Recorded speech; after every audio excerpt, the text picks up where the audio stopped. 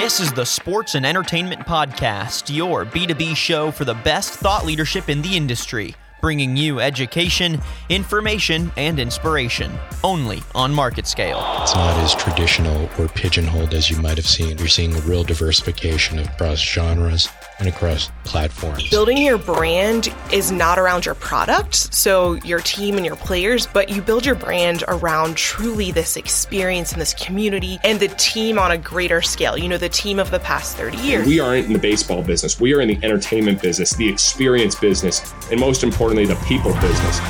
The game's about to start. Let's make some noise.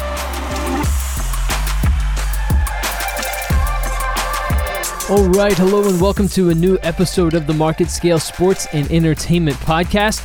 I'm your host, as always, Tyler Kern. Thank you so much for joining me for this episode of the show. This episode's going to be all about building. That's what we're going to focus on. And we're going to talk to Jeff O'Connell, the editor-in-chief of bodybuilding.com, about the growth of the sport and how social media has really changed the game. He's going to help us understand the opportunities that the growth has created with sponsors and influencers, and also some of the misconceptions that hold this niche industry back and some of the opportunities that the sector has to look forward to in the future. So that's a little bit about our conversation with Jeff O'Connell, the editor-in-chief of bodybuilding.com.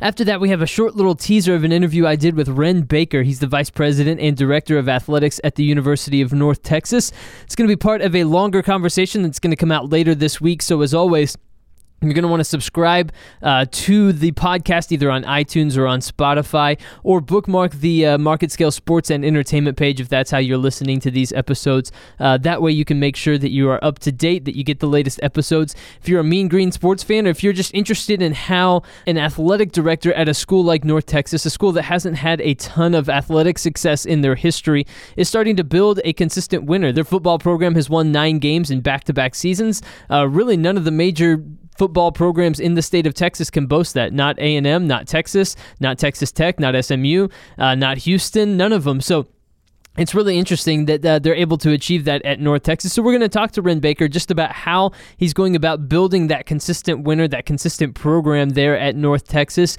and what it takes, and some of the other interesting challenges like media exposure and things like that. So it's going to be a fascinating conversation that you're not going to want to miss when it comes out in a few days. But for now, you're going to hear a little teaser, and it's going to be his answer to the question of what is the full potential? What is the ceiling of success for North Texas? And you're going to want to hear what he has to say about that. It's just a quick little teaser just to get you interested in what that full episode is going to be like. So that is what's coming up on the Market Scale Sports and Entertainment Podcast today. I'm very happy that you've tuned in for this episode. Coming up next is our correspondent Elmer Gordado's conversation with Jeff O'Connell, the editor-in-chief of bodybuilding.com. That's next on the Market Scale Sports and Entertainment Podcast.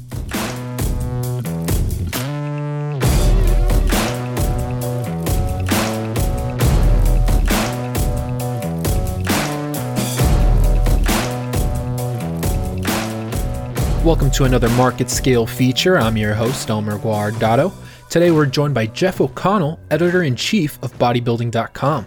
He oversees daily content for the most heavily trafficked fitness site in the world, and he has also co-written 2 New York Times best-selling novels. As bodybuilding continues to grow and become more nuanced, Jeff is going to help us understand the opportunities the growth has created for sponsorships and influencers. We're also going to talk about some of the misconceptions that still hold the niche back, and about the kind of opportunities the sector can look forward to. I guess my first question, Jeff, is, it's no surprise that we've seen this sector grow over the last couple of years, but I'm curious, from your point of view, what are some of the main things that have, triggered or allowed for this kind of growth to happen? Yeah, I think from the competitive side, bodybuilding is not really grown that dramatically. A little bit maybe on the male side, and actually female bodybuilding has kind of now given way to different competitive classes like bikini and figure and fitness, much more attainable, accessible physique.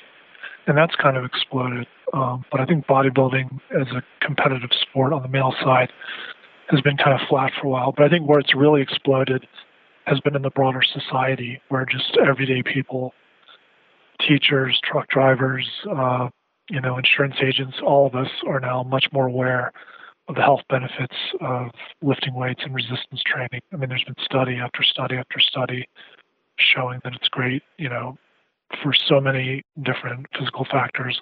Whereas before, I think people thought, well, cardio is great for your heart. And if you go back a few decades, doctors would even say that weightlifting was bad for you. So that's been completely turned up on its head. And I think so many people now realize that weight training is an important part of any physical fitness regimen, and more people than ever are doing it. The thing I would add too is I think social media has had a big positive impact as well. Anytime you're on Facebook or Instagram, you see people posting pictures of their workouts or their healthy meal or maybe a selfie after the workout. And I think that's created kind of this feedback loop where people are realizing that, oh, wow, my neighbor's doing this. My friend from high school is doing this. Maybe I should do it too. Yeah, no, and I think we're definitely seeing this being a consistent thing throughout, right, as people are starting to get wise to just, the health benefits. Even I think we're seeing this with food, right, and how that's changing every year a little bit more and more. Yeah. So, when we think about the sports industry, has bodybuilding caught up in ways of like, the opportunities that we see with advertisers or sponsors or influencers? Have you seen any changes in regards to this? Yeah, I think social media, again, plays a big role in this. The competitive bodybuilders, I think the people at the very top of the sport, Mr. Olympia, who's like it's like the heavyweight boxing champion, the equivalent of that for bodybuilding. That person had sponsorships 10 years ago, and they still do. But I think the economics have changed drastically in terms of influencers coming to the fore on Instagram and Facebook and building huge followings themselves and being able to sell supplements and becoming affiliates for other people who make supplements and signing endorsement deals with apparel manufacturers and people like that. So I think the proliferation of that ecosystem has been like the major development economically. It's a challenge like for our site, bodybuilding.com, which after the magazines, rose to prominence, we sort of became the biggest fitness site in the world, and we still are. But now we're sort of competing with all these individuals who 10 years ago could only have gotten exposure through our website. Well, they now have Instagram accounts with 2 million followers. So it's really changed a lot. It's much more democratic. The barriers to entry are lower than ever. And honestly, it's a challenge for a website like ours. I like that you said democratic, because I also think there's also this emphasis on personality-driven content too, and I think that's obviously because of the proliferation of social media and specifically Instagram, I think. But as we're looking forward, on the business side, what kind of things and opportunities do you think the sport or the sector of bodybuilding, what do you think we have to look forward to? What kind of growth or opportunities are on the horizon? Well, that's a good question. I think one area that hopefully will become more prevalent in the future is, like I said, it's become more democratic, which means that more and more people can kind of get followings and disseminate information. The downside to that is that a lot of that is not necessarily the best information. It's not evidence-based. So I'm hopeful that somehow there'll be a shakeout where, more and more people have access to followings and be able to share fitness information, because I think that's great. I think it's motivational. Anything that gets more people thinking about their fitness and eating well, I think is a net positive for society. But hopefully there's also an awareness that you really want evidence-based good information, not just sort of what we call bro science, something that somebody read somewhere and now suddenly they're on Instagram and they're an expert, because that can be not helpful or actually even harmful in certain situations. So hopefully there'll be sort of a filtering out of some of the wackier stuff and more focus on people who really know what they're talking about. Yeah, that's the interesting thing about this, right, is that if misinformation is not only generally bad, but in this case, it could be, life-threatening. And I think that's something that's interesting and very unique to bodybuilding and the sports industry. So do you think there's anything outside of just hoping for a shakeup and for people to wisen up about, what information is valid and what isn't? Do you think there's anything the industry might need to do, since it is such a, after a certain point, it is so serious because of the kind of repercussions it could cause? Yeah, I don't know that it's hard. I mean, social media is it takes on a life of its own, and what people gravitate toward, nobody can really control that. I think that's both sort of the magic of it and also the potential pitfall of it. So I think it's kind of hard to police that, other than to hope. I mean, on our site, everything we present is evidence-based. We always encourage people to be knowledgeable, and if it's diet, hopefully you're listening to a registered dietitian. If it's about training, hopefully it's a certified strength and conditioning specialist. But at a certain point, you just have to hope that people are sophisticated and smart enough to realize the source of their information, how credible and qualified that person is. But I'm not sure it can be totally policed or regulated just because social media is such a unique beast of its own. That's just my opinion. Yeah. No, and I agree with you. I think it's a tricky issue because that is the magic, as you said, of social media, right? That it is so democratic and so, I guess, free and open.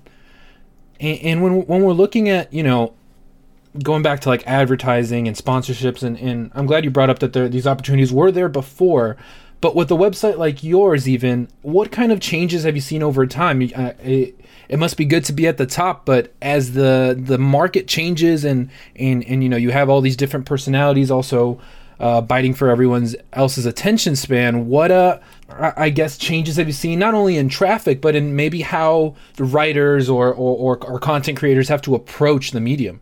I think the big change for us has been working with influencers and athletes, because like I said, 10 years ago this was sort of the only game in town in terms of the web, or one of the only games in town. And now they have these athletes and these personalities have so many different channels and avenues to explore people. So when we want to do a program with them, whether it's on our free content site or we also have a subscription site called All Access, they're just much more challenging and difficult negotiations now because you're competing against their own properties, against other opportunities they have.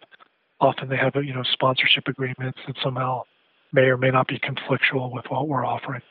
So it's just become much more complicated, much more competitive. I'm not complaining about that. It's just the nature of how things have evolved. But it definitely does make it more challenging for us to work with talent, just because we have so many other venues to compete with at this point. And Jeff, my last question for you is, outside of we're talking about this as a semi-obstacle, right? And how there's more people competing for everyone's attention. But what do you think are some other things that might be holding bodybuilding and weight training specifically back, from really taking a bigger chunk of that sports sector that is massive, right? And I think we have seen growth, but what do you think are some things that might be holding it back from reaching its full potential? I think there's still some stigmas attached to it, and these go back decades, because of the steroid element and sort of the old stereotype of the bodybuilder as a meathead. I mean, in fact, so many of these people are really knowledgeable about what they're putting in their bodies and how they're training. So I think kind of breaking through those stigmas, still to this day, bodybuilding has a certain connotation to it. Like our website, bodybuilding.com, we often refer to it as kind of a blessing and a curse because it's a great URL. It appeals to a lot of people, but for a lot of mainstream audiences, it's still, the word bodybuilding sort of connotes this super, super jacked, muscular guy who takes steroids and all that. Whereas we sort of interpret it more literally as anybody who's building their body kind of fits under our umbrella. And that's, just average, everyday people looking to lose weight, add muscle, and transform. So hopefully the stigma with bodybuilding will kind of lessen over time.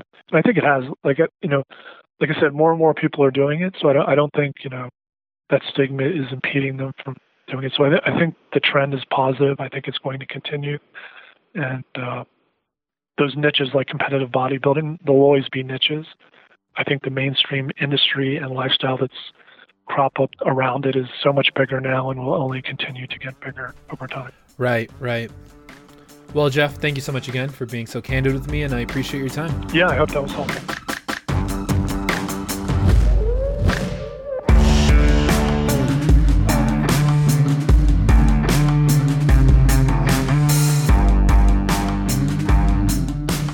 Thanks again to Elmore Guardado and to Jeff O'Connell, the editor-in-chief of bodybuilding.com, for that interview.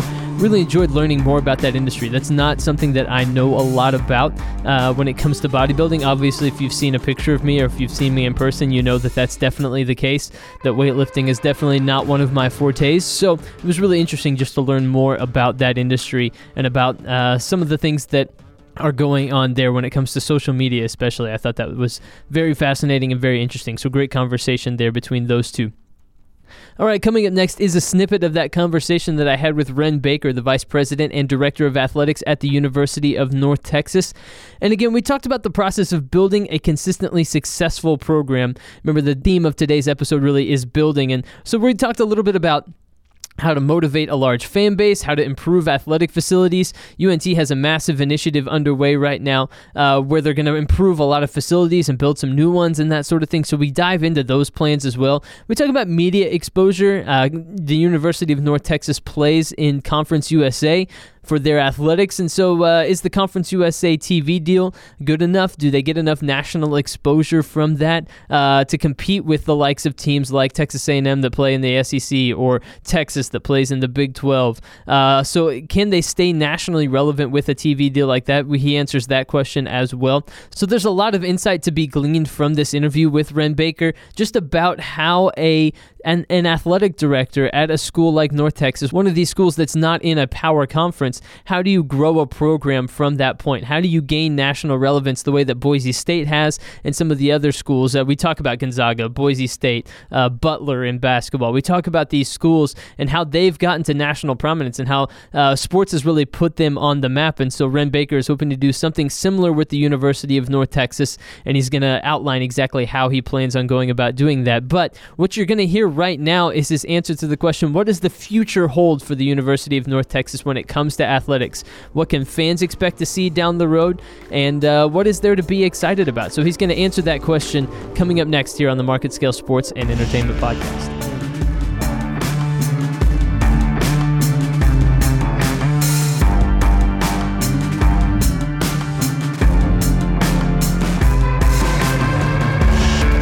Well, I really believe, and I tell our coaches this, if I can do my job, which is to give them resources that are competitive right with our peers, which right now is Conference USA and Group of Five, I believe we can compete for for conference championships and be nationally relevant. I believe that. The end goal is to be competing for national championships, and I'll never back down from that. I'll never hide from that. When I talk about the seating here being high, you have to take steps and focus. Right now, when I came in, we weren't really competitive in Conference USA, so our goal, first and foremost, was to be highly competitive in Conference USA. I'm not saying that we've arrived and we're where we want to be, but right now, this year, we've won over 80% of our conference games. And so we're moving rapidly towards that goal. Then the next goal is going to be one of those 4 or 5 non-Power 5 programs that everybody talks about in football, in basketball, in volleyball, and softball, on down, track and field. And so once you get there, you never know with college athletics as these TV contracts come up, what realignment, what's going to happen. We're in a great location, and so I think we'd be highly attractive moving forward. But right now, our goal is to be the best member of Conference USA that we can be, to be highly competitive, and to be one of the really, really elite Group of 5 institutions that competes and goes head to head when they play Power 5 schools and is nationally competitive and nationally relevant.